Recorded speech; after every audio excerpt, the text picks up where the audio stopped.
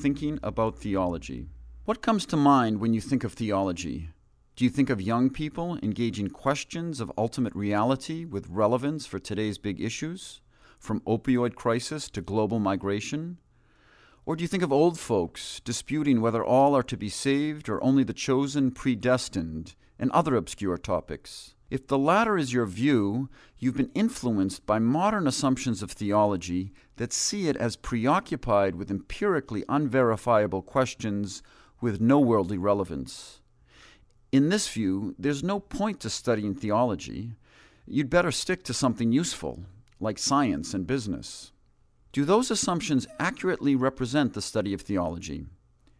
Theohumanism sees theology as the study of beliefs that emerge out of the crucible of human experience. Theology, in this sense, is grounded in lived realities, which are both wholly human and productive of a religious consciousness, awareness of our ultimate realities. However, circumstances surrounding the rise of modern science made it seem theology is wholly preoccupied with beliefs separate from, rather than in sync with, the workings of our humanity. The upshot is that theology came to be viewed as alien to the modern university and its pursuits of knowledge as grounded in empirical realities. Some even saw theology as dehumanizing. In this view, theology, as the study of the ways of God, requires us to apply our minds to things that are wholly foreign to human experience. Theohumanism sees worth in discussing fine points of belief, even if seemingly obscure at first.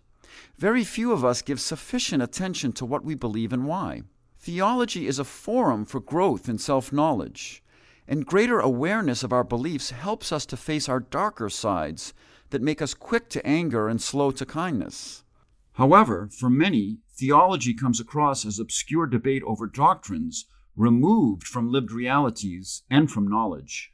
The history of theology is nothing if not a history of communities reflecting on experiences in light of their deepest commitments.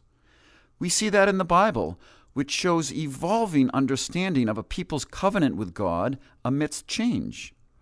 However, over the last centuries, religious scholars themselves, notably in the wake of the 16th century Reformation in Europe, presented beliefs as a set of fixed creeds that focused on the inner life alone as the mark of faith. It's a complex history with enduring consequences.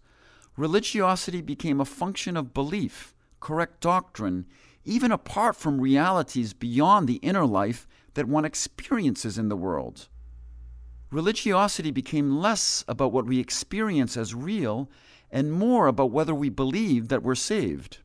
Such a religiosity and the corresponding theological focus on study of the correct creed that'll save you created assumptions that faith and knowledge of lived realities are separate and even mutually hostile.